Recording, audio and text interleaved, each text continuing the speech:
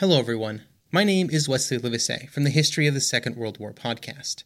Join me on a journey through the most destructive conflict in human history, a journey that will take us not just through the famous campaigns and cataclysmic battles, but also to the lesser well-known corners of the war that touched millions all over the world, as we try and answer not just the questions of what and where, but how and why.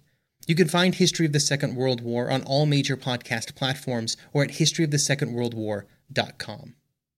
Friends, today we are epiloguing. Yeah, that's totally a verb now. Just roll with it. But first, would you like to win a free HTDS hat?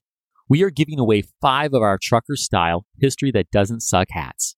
Yeah, free hat, free shipping. If that sounds good to you, we have one small favor to ask. Head to our website, historythatdoesn'tsuck.com, and take a quick survey on every podcast listener's favorite thing: ads. All right, sarcasm aside, I'm sure you know that ads are an important way for us to get the funding needed to produce the content you enjoy. And the more effective those ads are, the better. Besides that, we want you to actually enjoy listening to the ads. So help us know what kind of products make sense to tell you about. Once again, you can find the survey on our website or keep your eyes peeled for it on our social media. Thank you so much, and good luck winning one of the hats.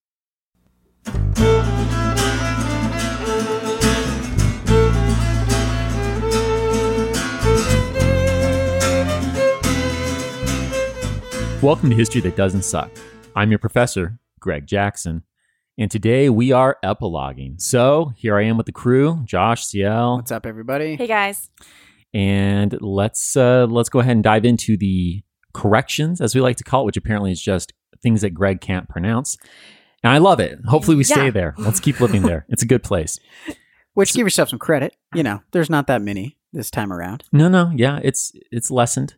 I mean, I look forward to the barrage of emails that'll come later about things that are in this episode, and we'll perpetually go back. But that's okay. I always want to hear from people. If I mispronounce your hometown, please let me know. And then upload a video on YouTube so that next time we can get it right. Exactly. In fact, you know what? Do us a solid right now. You live in some obscure place that we might mention later, and it's spelled in English, but of course it has a French pronunciation because you live in Louisiana, or has a Spanish, or the other way around, or yes, or whatever indigenous language is influencing it, and etc. By all means, upload that YouTube video now so that I can look it up later. Appreciate that. But at any rate, we will go ahead and we'll do that. We'll get to some emails, and then we'll get into connecting big picture stuff for this last volume, right? Yep. Okay, so the corrections. It's just one, right? Yeah, this time. Excellent.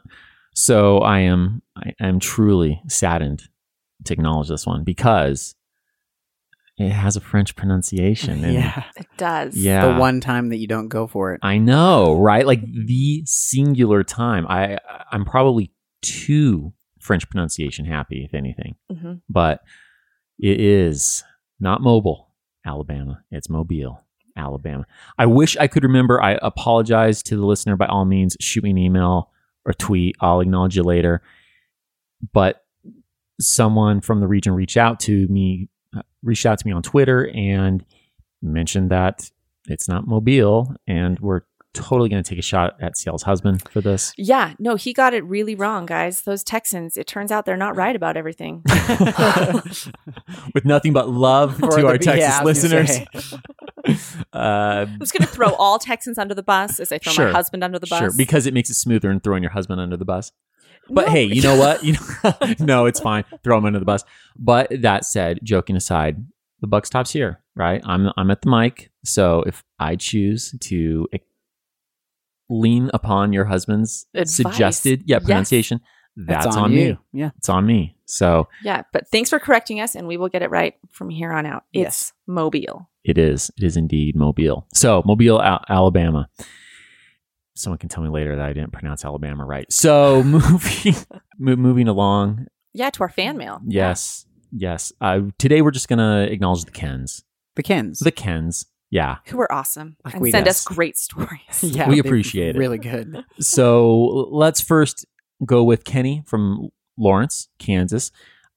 He simply expressed his appreciation that we got Lawrence on the History That Doesn't Suck map. Yeah. Yeah. He really liked the Bleeding Kansas episode, and he talked about how he's really proud of his hometown of Lawrence and really proud of its anti-slavery history. And I got the impression that he seemed to be more or less speaking for, well, kind of the attitude there. Yeah. Right? That there are a lot. That was the sentiment he was kind of saying. That's the vibe I got. Yeah. So glad to know that Lawrence, Kansas is up on its... Repping. Yeah, it's repping its history. That's right. Yeah, and this one makes the cut. We're definitely not going to go through all the emails that we've gotten. We're keeping it pretty trim this time around. But this one certainly makes the cut because, Ken, God bless you, sir. You made me laugh my head off as I sat in a painful layover in an airport. We'll just leave off which one it is. Chicago. And so Ken in Minnesota, he's involved in law enforcement. He's a big fan of the podcast. And apparently when he has to arrest someone, he doesn't turn off the podcast. And they just get to listen along with him. That's right. On the ride down to, I don't know. It was a long layover. I'd had 2 flights before, one ahead of me. Maybe I was in such a state of delirium. It was funnier than it is, but I think it's a great story. I love it so much. Okay, I'm not nuts here.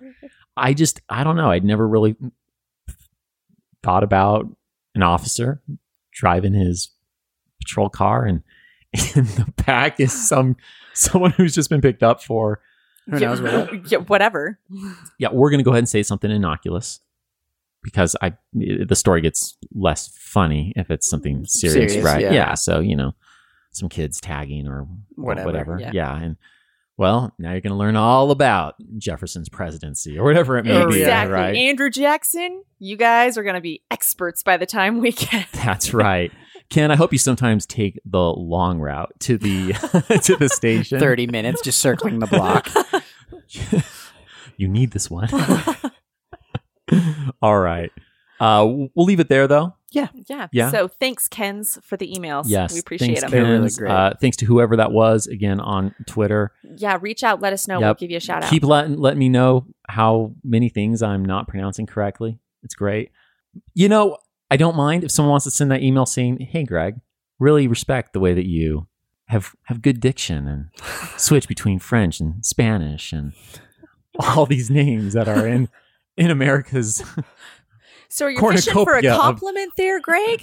I think I'm being far more blatant than fishing, Ciel. Yeah. But, that's okay. Throwing a net out and just raking in whatever you can. It's all right. Look, when I grade my students' papers, I do try to remember to write in like, hey, this was good here. But it's what you do, right? Yeah. The bad. Yeah. Here's everything you need to fix.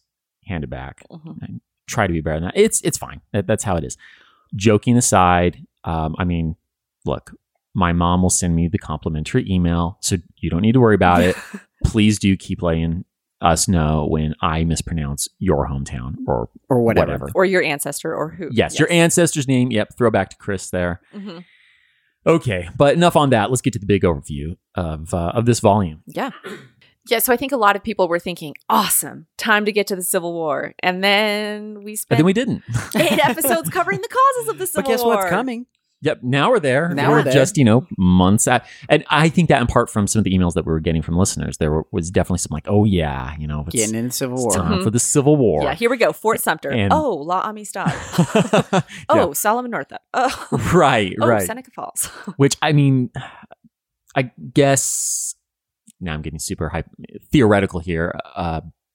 We didn't have to per se tell some of these specific stories, but they're good stories. I think they're important stories. They help give us a better understanding of the social milieu.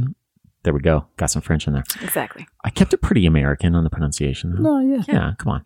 People will know what you said. Yeah. But these stories, they do build a better, larger foundation for understanding the many social issues that are at play in the 1850s, just how divisive, or rather, divisive is definitely an accurate word, but to a head, the issues of slavery, that they're coming to a head. Yes. Right. Because it's been divisive all along. But these things start to build as we start to add more states to the nation and add more territories to the nation. And then, Well, and we have more Americans, they're questioning and thinking deeper in a way, about ideas that are germane to the founding of the United States. And we talk about all men created equal. And what does that mean? Yeah, what does that mean? So you see it explored at Seneca Falls, and you see it explored with, Frederick Douglass and the abolitionist movement. And you see these ideas of what does all men created equal mean? Is that white men? Is that white landowning men? Or could it be broader than that? And and when we say men, are we doing that in that old mankind sort of term that's definitely falling out of usage in the 21st century? I think more and more, especially scholars, are shifting to men and women. Yeah, men and women, humanity, right? Terms that you don't have to go back and explain. Like, no, we really mean everyone. Man, but we totally mean everyone. Right. Right. But these are issues that are being explored and debated and thought through in the, early to mid 19th century. I think that's why we did it. I think that's why we had to have this build up to the Civil War, because we wanted to paint the picture of all these things coming to a head, the background, to add more gravitas to what is about to go down in the Civil War, and even more vitriolic that the things are going to get as we hit into the Civil War. It doesn't have as much hit if you don't understand all that background. Yeah, and all that buildup and all the different topics that are being discussed. And even though, for instance, women's rights is going to be a much longer path, it's not going to come to fruition soon. It's still got a few decades, even half a century before we get to really percolating at the national level. We can see these roots, all these ideas, these concepts of thinking through these. Well, I'm getting a little circular, but you get my point. Yeah. You can see all of these people trying to explore what this could look like, and so you've got your outliers like Elizabeth Cady Stanton, who are like, no, women are equal to men. Women should be able to own property and vote. And then, but you have a spectrum along all of these different social issues. And like you were saying, Josh, if you don't understand that spectrum of ideas with social issues and political issues, then when it comes time that those states secede, that you've got Southern states seceding, you won't understand the ideas as much. So that's why we gave our listeners this great background on all of these complex issues and where people stand on them. Well, in some of these that we'll swing back to later as well, whether you're talking about temperance or we are talking about women getting the vote, I think that those stories will be, I don't want them to feel rushed. More than not feel rushed. I want them to be rushed. So when we do get to the 20th century and, we're talking about prohibition, well, listeners will be able to reflect back on, this has been, we've seen the stepping stones that's been leading the United States in this direction for decades. Yeah. And when you see which we'll cover a little bit when we get to the Civil War, when you see the women's rights movement growing and you see the respect that women get for the roles that they play in the war, especially in the medical professions, then it makes a little more sense. Oh yeah, but that harkens back to the arguments that were being made at Seneca Falls. This isn't the first time women have demanded this kind of respect and equality. So then we'll just continue to build from there all the way, you're right, into the 20th and 21st century. So all that said, I think we should kind of go through some of the legislation, though, that's really moving us towards the Civil War. Yeah. And, let's connect some of the bigger dots. So, just in case anyone's kind of gotten lost along the way, we'll take ourselves through the legislation. Yeah, good idea. Let's do it. Okay. I think first of all, we need to remember the Missouri Compromise of 1820. Yes. Right. And I mean, that was, as it elicited calls of, doughface and whatnot, and resulted in a lot of people losing office. Yeah. For being willing to fight for a compromise and vote for a compromise. Yeah. Yeah. It was the massive, super strong Band-Aid that held a fissure that was very much already there. It's in place. It's not like it's not like it was created while it was happening. Yeah. I mean, that last decade leading up to the Civil War, the 1850s. Oof, it's the fissure's pretty deep. Yeah, but it has been there.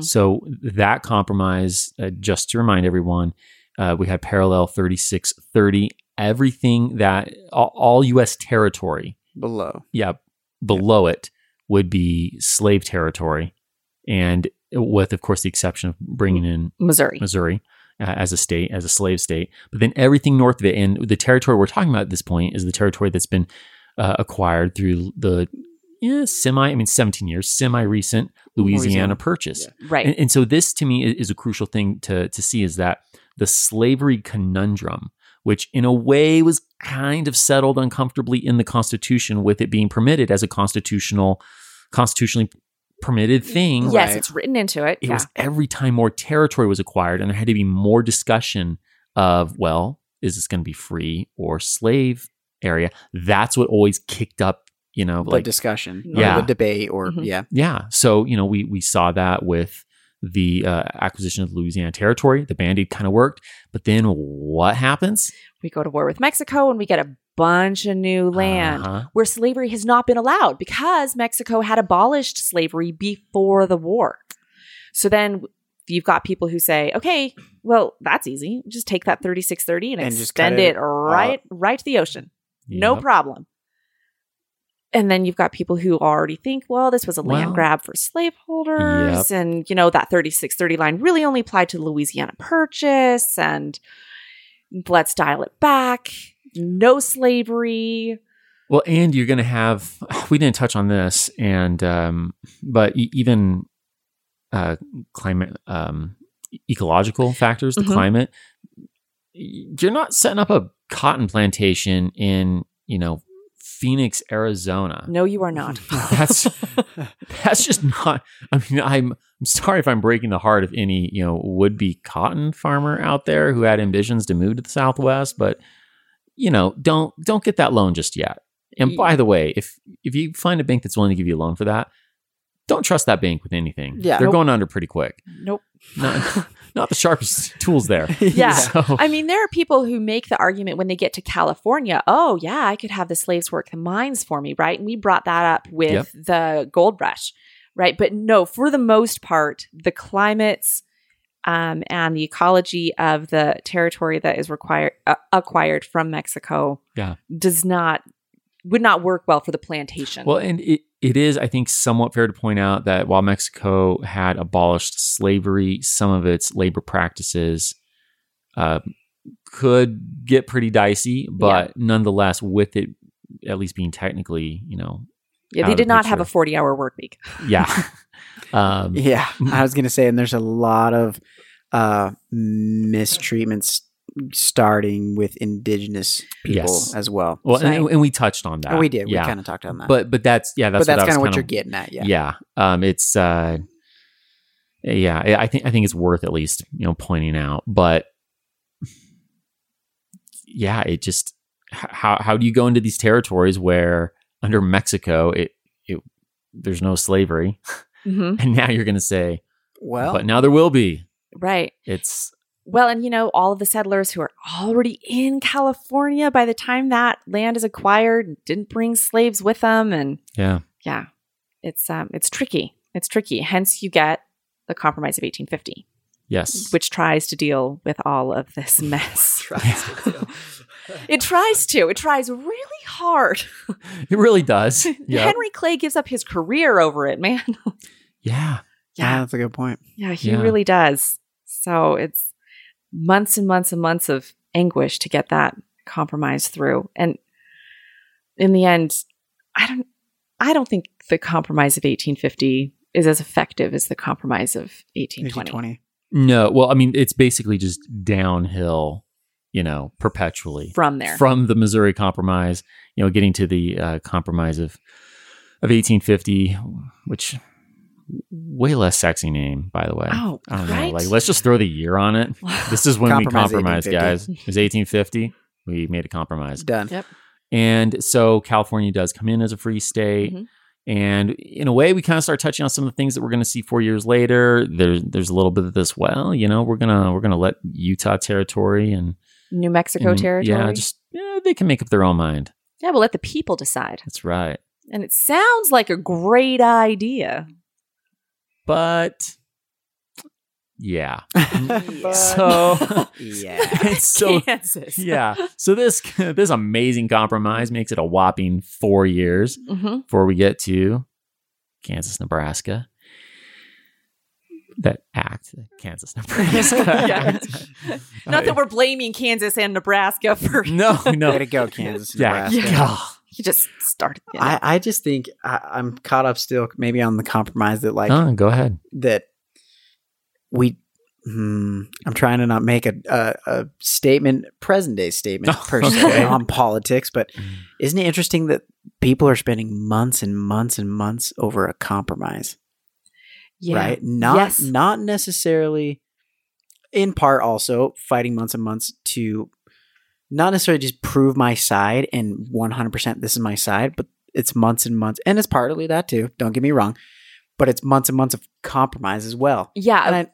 Of figuring out what each side needs and trying to bring it to the table. Yeah. And like Greg said, it only lasts 4 years. Yep. But that effort is there. Mm-hmm. Well, we see it in a number of people. I mean, Henry Clay basically dies over, well, not like physically dies, but, his career dies over it. Right. But then you have other people that, and I do feel like the Civil War, it's really propelled by people who don't, who are just really looking to push their agenda. I mean, yeah. So I think of the Supreme Court Justice, Taney. Yeah. Wow. Talk about just pushing us right to the brink when he just tries to, essentially railroad slavery through the country. Mm-hmm. Yeah. And just says, I know we've tried this compromise. I know we've tried this popular sovereignty idea. I don't like it. And here's my agenda. And I'm going to find a legal way to push it through. Yeah. In the worst Supreme Court decision ever. Yep. I mean, really. Oh, no, really? I'm not saying wow as in like I disagree with you. It's wow just like that's a huge statement. It's a big statement, but there are a fair amount of legal minds. That's a fair, it is a fair statement. I mean, and talk about that's a legacy you don't want. Yeah. Yeah. Look at what I passed when I when I was seated. Yeah. I mean, don't get me wrong. There's some other terrible Supreme Court decisions out there. Oh, yeah. There's some close seconds and thirds. Yeah. But to hold the top seat, that's something to so hang your head over and be ashamed. So instead of being remembered as the Supreme Court justice that swears in Lincoln as president, he's remembered as the Supreme Court justice who writes Dred Scott versus Sanford. Mm-hmm. Yeah. Kind of a bummer of a way to go out.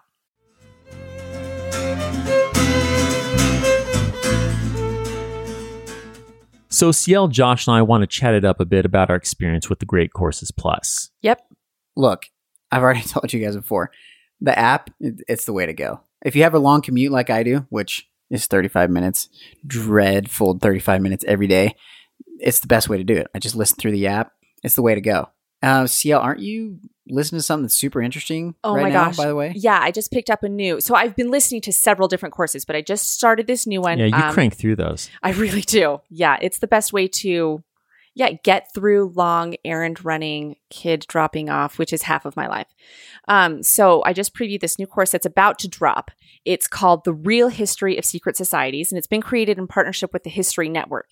The teacher, Dr. Richard Spence, does a great job of sorting reality from myths and conspiracies and takes a deep dive into the brotherhoods and orders and cults, the ones we all know, like the Illuminati, the Knights Templar, even Japan's Black Dragons. It's a fascinating topic. I can't wait to delve into it with Dr. Spence. And I'll just remind everyone that this is only one example of many various courses you can listen to. I'm upping my chess game and have other courses queued up. One's on probability, another's on game theory, and still another is a course called Inventions That Changed the World. You really can stream a course on just about anything taught by the best minds at the best institutions in any given field. So I'll encourage you to take a page out of our book and give the Great Courses Plus a go. You can get a month of completely free, unlimited access by signing up at the following website, thegreatcoursesplus.com/HTDS. Just the initials of the show. Make sure you use the HTDS URL so that you receive your free month of the Great Courses Plus. And you'll also be shown some love for history that doesn't suck. So again, that URL is thegreatcoursesplus.com /HTDS. And now back to the epilogue.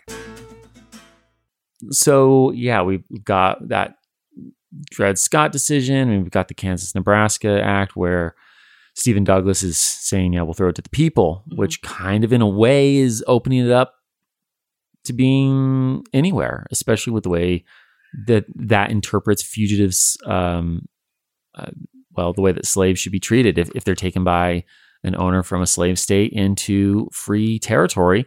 Well, clearly per this case, they can't sue. They won't actually have their freedom, even though that reverses decades of precedent. Yeah.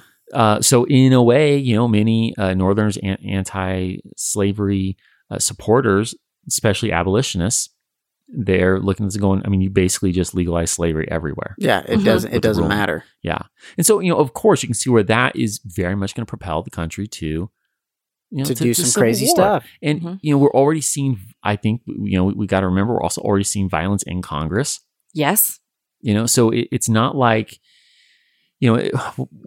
as we are about to start the actual Civil War, it's not like this is some out of the blue shots are finally being fired. I mean, Kansas, to John Brown, basically anywhere John Brown goes. Yeah. Let's just follow John Brown around, see the violence that crops up after him. Right. So I'd just like to be remembered as the guy that just no matter where you go incites violence. Yeah. I mean, I know that's not his whole life, but no, and well, let's circle back to that, but talk about a complicated figure, yes. with such a laudable and such a difficult, though at the same time, history. Yeah, and his legacies. It's interesting because for anybody who is looking at the abolition what cause, the hell? Let's go there now. Let's just do this. Right? So, anybody who's looking at the abolitionists or looking to be against slavery, the problem is his methods are so violent and deadly. I mean, you have a hard time getting behind that and supporting that, even if you think his cause is just. Yeah, it's hard to say someone who murders people in cold blood in the middle of the night in front of their families is a hero. 100%. Yes. Yeah. Well, when you put it that way, way to lay it out there on the table, CO. And yet, I mean, he's seen what I don't know. I mean, I see where you're going. Yeah. He's seen the horrible ethics of slavery. Well, that you've got so many generations. I mean, going back to the Constitution itself, right? Americans have been trying to navigate, kind of flesh out. Well, yeah, this frankly god-awful practice of slavery that's so contradictory to the Declaration of Independence, as Abraham Lincoln pointed out, as Stephen Douglas tried to argue it was not. They've been trying to have a non-violent means of ending this thing since the beginning.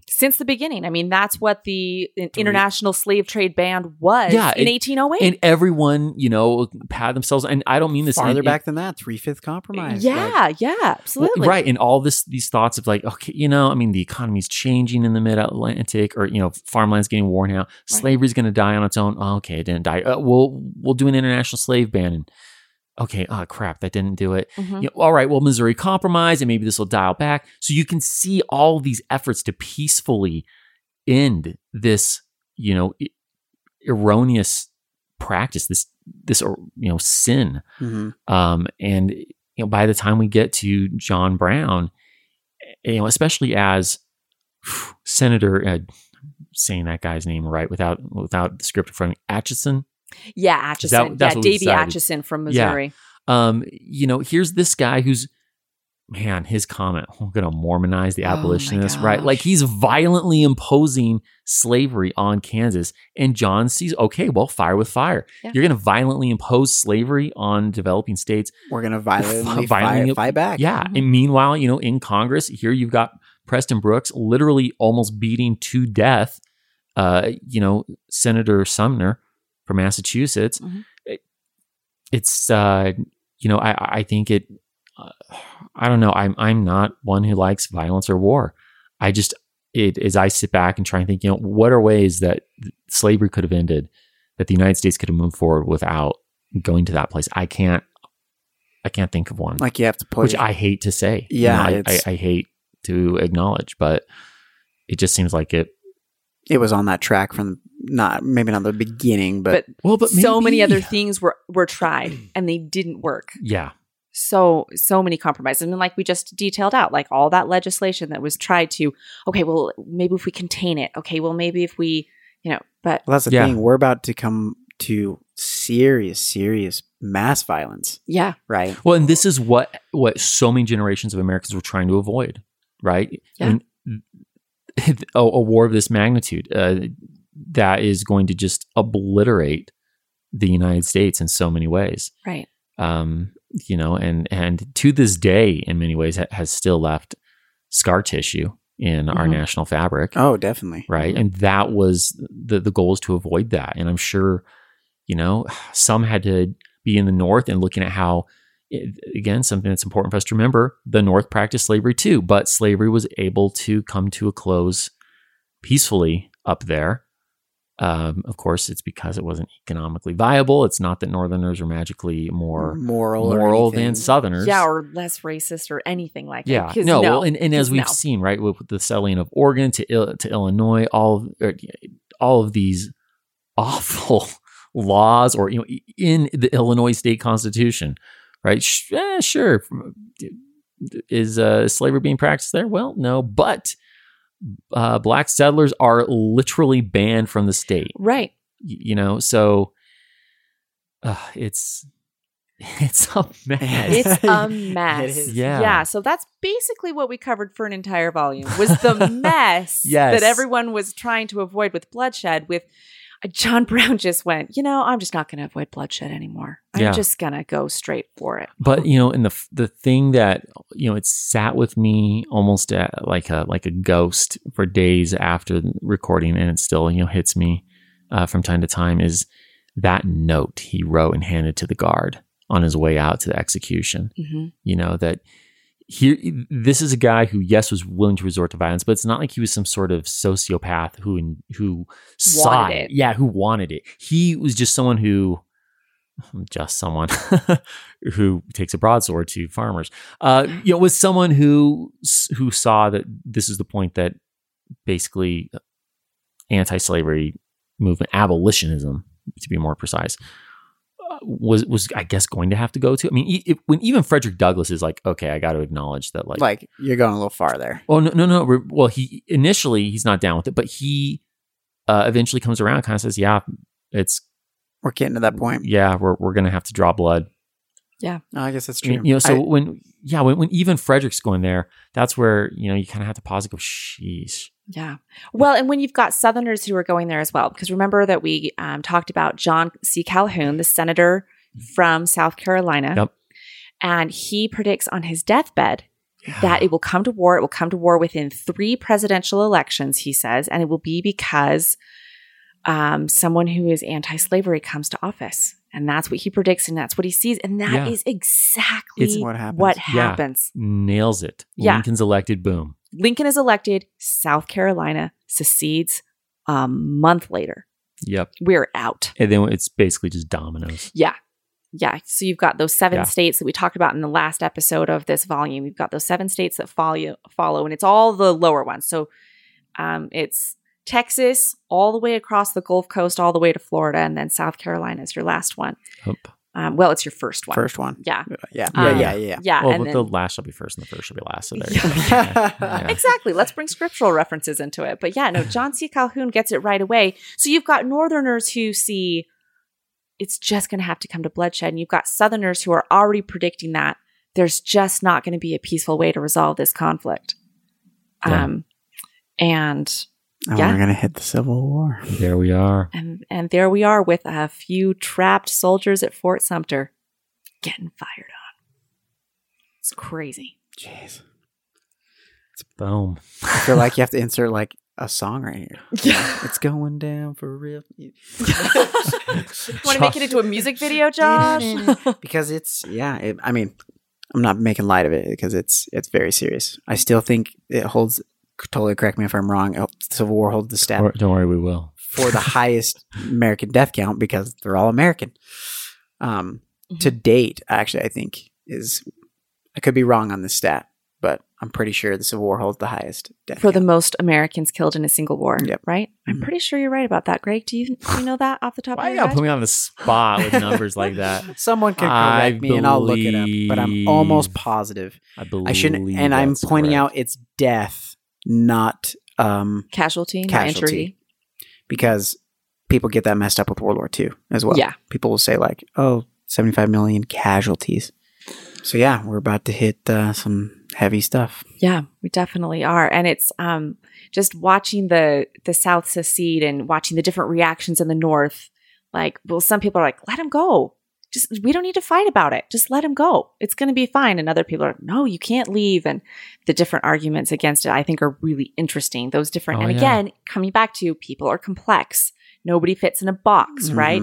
There's a ton of different reactions to watching the South leave as to whether or not it's okay. And, like we said, there's those lower 7, and then you've got upper South states that sit there, what should we do? And yeah, talk about an interesting, almost man in the high castle scenario. If you were to think back, like, what would have happened if we would have let him go? Yeah. Right. What would we look like now? Mm-hmm. Or not look like now? Or, that is an interesting thing to think about. I just don't think it could have happened because, you would have had to have worked out some sort of treaty on what happens with U.S. territory. Mm-hmm. Because what happens with federal property? Have an equal claim. Yep. Mm-hmm. And I just think you would have had conflict all the way across. You basically would have just had, the United States of America, the Confederate States of America. And then it would have been probably just constant warfare. War. The moment that this, that the Confederate States are getting set up, war's coming. There is no way around that. Yeah. And, it's interesting. So this doesn't end up in the script anyway, but there are Southerners who honestly think, don't worry, it's a peaceful revolution, guys. We're just going to walk away. They genuinely think that. It's not coming to bloodshed. Now, don't get me wrong. Most Southerners don't think that. Right. Jefferson Davis is like, no, I'm willing to throw down. It's going to be fine. But there are some who are genuinely think this is going to be a peaceful revolution. They will just leave. And, looking back at 1776, I don't know why they, wouldn't think that, right? Because that was a very peaceful just leaving England. They just let us go. That was so chill. Yeah. And there was an ocean between us at that stage of the game. Yeah, that's this true. Is, we're talking like just, the next state up. And talk about a different status. Colonies of small colonies of a world empire versus integral pieces of the country. Half a country and sure. integral part of the economy. But no problem. And I'm not trying to how do I say this? Yeah, I'm trying to figure out how to say You're all sorts of pauses tonight. What you got? Yeah. This is a huge part of their economy, and I know we're going to get into this, right? Mm-hmm. But you're basically asking us to completely uproot what makes these states thrive, and that's where these states are ready and willing to go to war. To go to war, right? Yeah. And it's where we're getting a lot better in the historical profession and in the American dialogue at acknowledging slavery's kind of being the centerpiece of the war.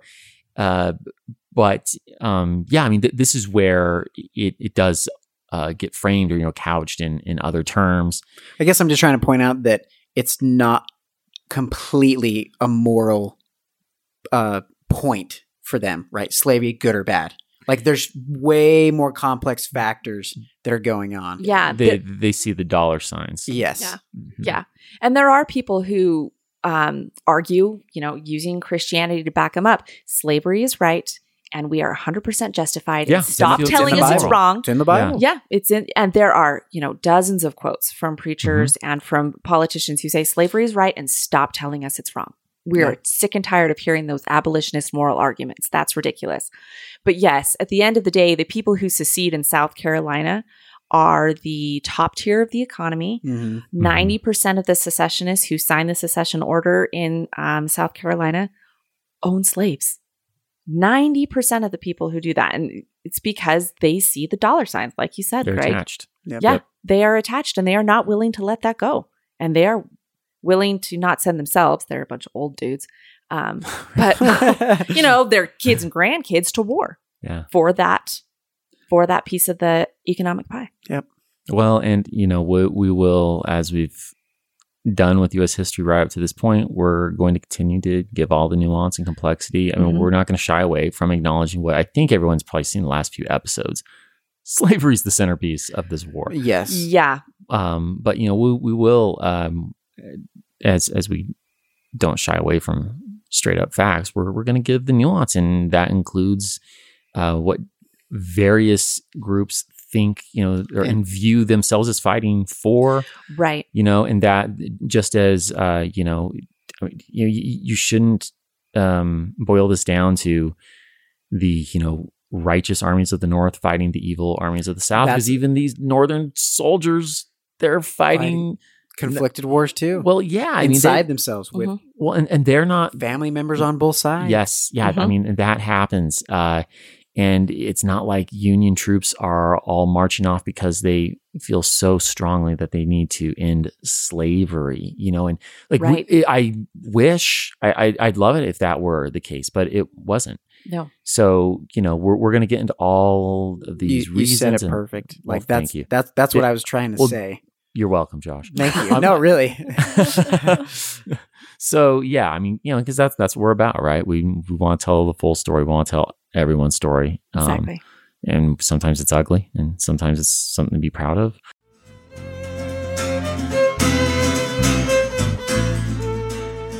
Now, before we go on, I want to tell you about the continuing education programs at University of California, Irvine, or UCI. Since 1962, this top 50 school has been providing learning pathways for those looking to step up their career or just learn more. And you can take advantage of UCI's division of continuing education programs from anywhere. In fact, they have over 30,000 people enrolled from all over the world right now. So whether you're listening to us in the US or on the other side of the world, like those of you in Britain, what up? You can enroll in any courses, certificates, or specialized studies programs that interest you or could further your career. And when I say any course, I do mean just about any. They have over 60 convenient certificates and specialized programs specifically designed for working professionals. So no need to call it quits on the day job while you hone your craft. I also love that they have a number of courses that are 100% online. Through UCI's division of continuing education, you can enjoy the convenience and flexibility of real immersive online classrooms that'll offer you a collaborative learning experience with your fellow students. Fall classes will be here before you know it, and registration is already open. Visit ce.uci.edu/history-doesn't-suck and enter HTDS for 15% off one course. That's ce.uci.edu/history-doesn't-suck, and again, enter HTDS when prompted to get 15% off one course. This offer is only valid until December 31st, 2019 at 11:59 p.m. And now, back to the epilogue.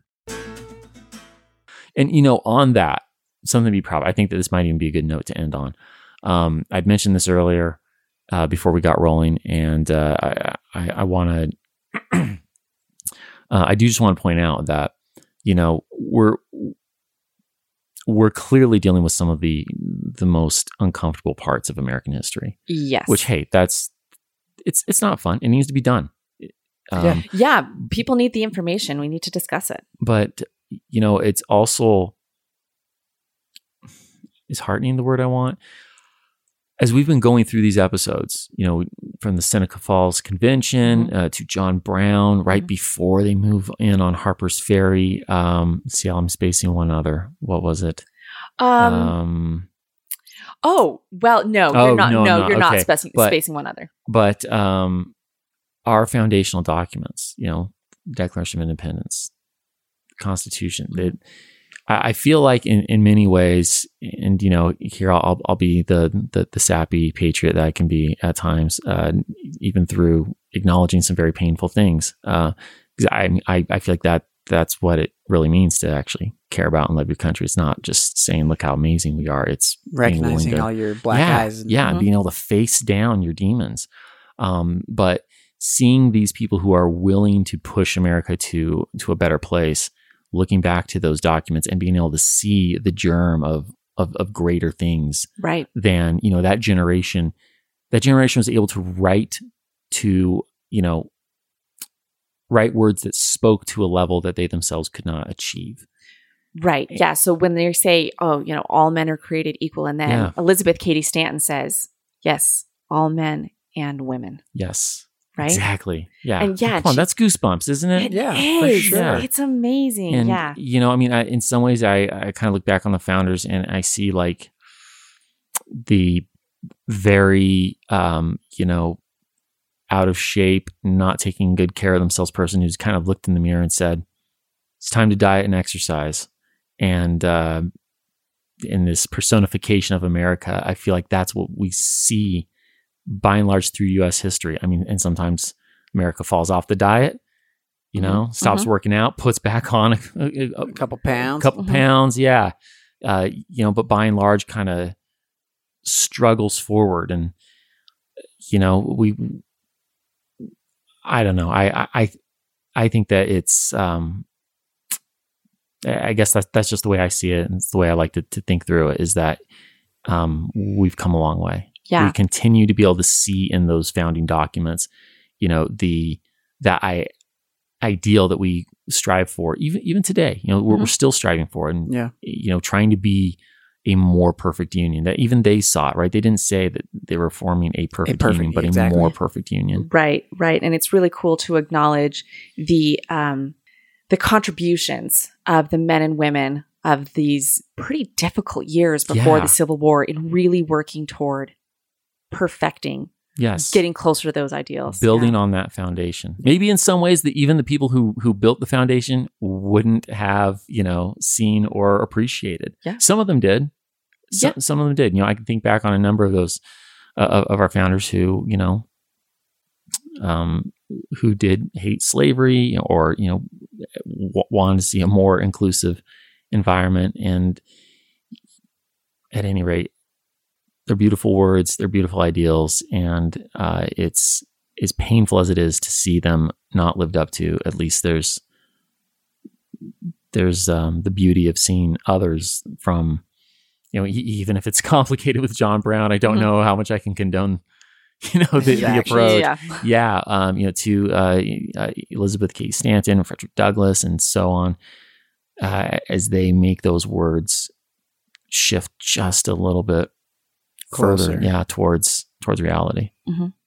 All right. So before we end, we want to add a new segment, shall we say, right, to the epilogue, as we're thinking and evolving, trying to figure out what we're doing. A fourth time around, we're starting to get the hang of this. Let's just go through very briefly the hardest things about this volume for each of us. Yeah. Because we each have a different perspective on what was the hardest thing. We do. During this volume for us. Absolutely. Josh, do you want me to start? You want to start this bad boy off? Yeah, man, the hardest thing for me this volume, constantly editing out Greg mispronouncing Potomac. I have some words for you. You ready to use that bleep of yours? You saw it. Yeah. Oh no, I mean, it was kind of funny to hear that over and over and over and over. And there were some, in all seriousness, there were some really tricky sound effects this volume. Yeah, every time Josh looks at a script and he sees all the sound effects that Greg and I have come up with.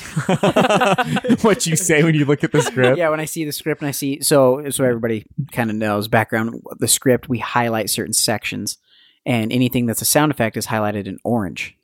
So if I'm going through a script when we're recording and I see just nothing but orange, not even, you know, a disregard for just straight orange everywhere, I know it's going to be rough editing for the next just little random things that too. Like, I probably wrote that one, section. right? Yeah, I know. I can see this part CL's like orange, you know. 3 paragraphs later, orange. You know, Greg is like, okay, we got orange, and new paragraph, orange. Though I have to say, CL's stepping it up. I am. Yeah, I was proud of you. Yeah. Which episode was that? I don't even remember. Yeah, I were you flippant with your orange? Yeah, sound and I just effects? kept inventing new things that Josh could certainly find a sound effect for. Right? I think the last one was find Dixie and let's have that play. Yeah. And that was good. And I think I made a comment like, "Man, Greg, like you got a lot of sound effects in this section here," and you're like, "Yeah, CL wrote that." I was like, "Oh, I'm not used to that." Hey, but I love that we're so merged at this point. I know that Josh can't even tell when we're trying to torture him. That's right. No, I mean, because it's a team effort now, Josh. Yeah, clearly. Yeah. Hey, I actually though, let me say compliments to you, sir. I think it was the last episode, 44. Abraham Lincoln becomes president of what do we call it? The divided states. So good. Dude, that opening was riddled with sound. Oh, this was one. I don't remember if it was me or it was you. No, that was definitely me. That's right. Find a sound effect for aiming a cannon. Yes. Right? You're like, aiming cannon. I was like, what? I'm sorry. But you did it. Mm-hmm. Way to be. Thanks. Yeah. I mean, I say it as a difficult thing because it is, right? That's probably one of the most difficult parts of editing the show, but it's also my pleasure. You know, I enjoy it. So. And we thank you. I hope everyone else enjoys it too. So. I think they do. Yeah. Yeah. All right. My turn. Go for it. So the most difficult thing for me, and of course, I sit in a library and read books and write scripts and condense really boring books into something I hope that's entertaining. I hope our listeners find it entertaining. But this past episode or this past volume, when we did Solomon Northup, there's a scene in his book where he describes a fellow slave being sold away from her child. And we, as the readers, know, and Solomon knows because he's writing from remembrance and he knows what's happened to this girl. We know that she is eventually going to be sold as a fancy girl. And I thought I'd left fancy girls behind with episode 20 that we wouldn't be, touching. 19, 20. Anyway. Around 20. Ballpark it. That we wouldn't be discussing that anymore. Right. But no, we were. And so I sat at my computer desk, and in my office, we have a U shape of desks. And so my son is sitting behind me on his computer, and I'm sitting at my computer sobbing, reading this girl's story of being sold away from her mother, knowing what her fate will be. And my son turns around and is like, "Mom, are you okay?" Are you okay? He's 13, so he was a little like, "What's happening right now?" I told him to leave me alone and bring me some Kleenex. Because, I'm a good mom. Yeah, no, that was definitely the hardest thing to read and the hardest thing to write. For sure of anything in this. And then I had to go back through and edit it several times to make it clear what was happening and, get the story across. And it was difficult every time I went through it. So yeah, that was the hardest thing for me. And I really, really, really don't want to read about fancy girls or write about them anymore. Although I have a feeling I'll never really get away from them. Yeah. Yeah. Well, and even as that chapter comes to a close, there's some other there's plenty things. of other women being exploited. Yeah, that we'll be covering. We'll get to. Yep. All right. What about you, Greg? So on that note, on that note, so for me and maybe even some of you listening have put this together about me. Josh CL, you definitely know this. I am in a constant state of semi-panic attack over many of the scripts that we've written, that we've done, because I don't only obsess about getting my facts straight. That is absolutely crucial to me. And I mean, it kills me to acknowledge as a human being, right? Something's going to slip here and there. I see it in peer-reviewed books. Yeah. For crying out loud. All the time. Yeah, constantly. We've caught them writing episodes. Mm-hmm. So when we get to more sensitive topics, though, I mean, the two of you know, I've sent you drafts of a script multiple times. Not that the facts change, and I will never shy away from just acknowledging what facts are. I think both of you know one of my absolute favorite quotes, John Adams. Facts are stubborn things, and whatever may be our wishes, our inclinations, or the dictates of our passions, they cannot alter the state of facts and evidence. But, and look, I'm not looking to dump on my own profession here. Preface. Something that I think historians can sometimes not be as good at is recognizing that tone does matter, that I never want to talk down to somebody, that it is not easy to entertain the idea that perhaps good, well-intentioned people might have led you astray on understanding some facet of American history or something about, your whatever subgroup's history, right, and so forth. So you both know that I have felt tortured as we've handled other things in the past. I feel great about how we've gotten through them. I'm glad to see that pretty much reflected, I think, in emails and comments from listeners, that they can see the great efforts gone to represent multiple views and so on. But I recognize through this volume and into the next volume that I really don't have a dog in this fight. I'm not that fight being the Civil War and its remembrance. I think growing up in the Western United States, well, you both did too, we're a little less attached to it than our Eastern, not just Southern, but even up into the North. Brothers and sisters, if you will. Yeah. It's kind of out of sight, out of mind. We don't have monuments here and we don't drive past battle sites or No. I mean, if I try to remember the number of times I even saw a Confederate flag growing up, I don't know if I have a memory of it. I mean, I'm sure there was one somewhere. Maybe I didn't know it, but all I'm trying to say is I definitely don't have a dog in the fight, which hopefully helps in terms of being, not biased, being very objective. But I'm very cognizant that this is a war that left wounds in the United States that have not yet healed. And if there's one thing that I think we could do a bit better in the present as historians, is rather than, and I'm not saying all historians do this, but sometimes we strike a visceral tone in wanting to really get across those facts. Prove a point, right? Yeah, and I'm all about the facts, and we're going to be so upfront and clear with that. I hope that I am, as I fuss and writhe over these words, not that I am comparing myself to to this man in terms of greatness accomplished and whatnot, but kind of like Ciel, as we discussed Lincoln's debating how to deliver that inaugural address, exactly. Right? I mean, the language matters. And so all I'm trying to say in this far too long monologue now is that I want to do, first and foremost, justice to truth and facts, because that's always, the priority. That's always the priority. And I don't want to hurt anyone's feelings. I hate doing that. But that will come, as it always has, top tier.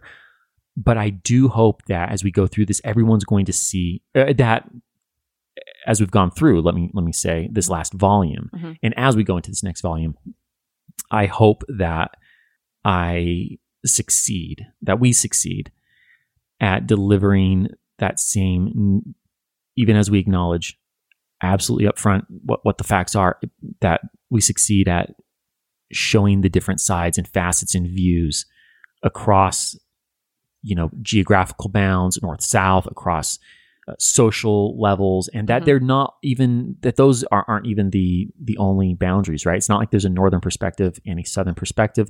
Northerners have different views, different southerners have different views. Yeah. So, that's the thing I lost sleep over in this volume, and I know I'm just going to lose more sleep over it in this next volume. For sure. No question. Yeah. You know what? I'm going to give a shout out to, once again, our buddy Steven in Pennsylvania. He recommended a great book, or at least I think it's a great book. Honestly, I'm going to start reading it here this next week. It's Confederates in the Attic. Right. Yeah, we've both picked up copies. So. Yep. Yeah. Which I hope will help me, have more perspectives. Yeah. Because that's what I understand. The book side. does a great job. Yeah. Understand every side. So that's it for me. I'll just be sweating that as we go to the next volume too. Sweating that as we hit the Civil War. Yeah, because here we go. So let's go ahead and call it a day. And thanks as always for listening, everyone. Really, it's a blast seeing how many of you are listening at this point. We are into the 5 digits on subscribers. So thank you, really, from the bottom of our hearts. And of course, a special thanks to our patrons. So I'll go ahead and close like you always close. Yeah, I'll do the usual here. So History That Doesn't Suck is supported by fans at patreon.com/History That Doesn't Suck. Josh, CL, and I are beyond grateful to you kind souls providing funding to help us keep going. Thank you. And a special thanks to our patrons whose monthly gift puts them at producer status. Will Caldwell, Jason Karstens, Dex Jones, and Sheila Palatnik. And with that, join me in 2 weeks where I'd like to tell you a story.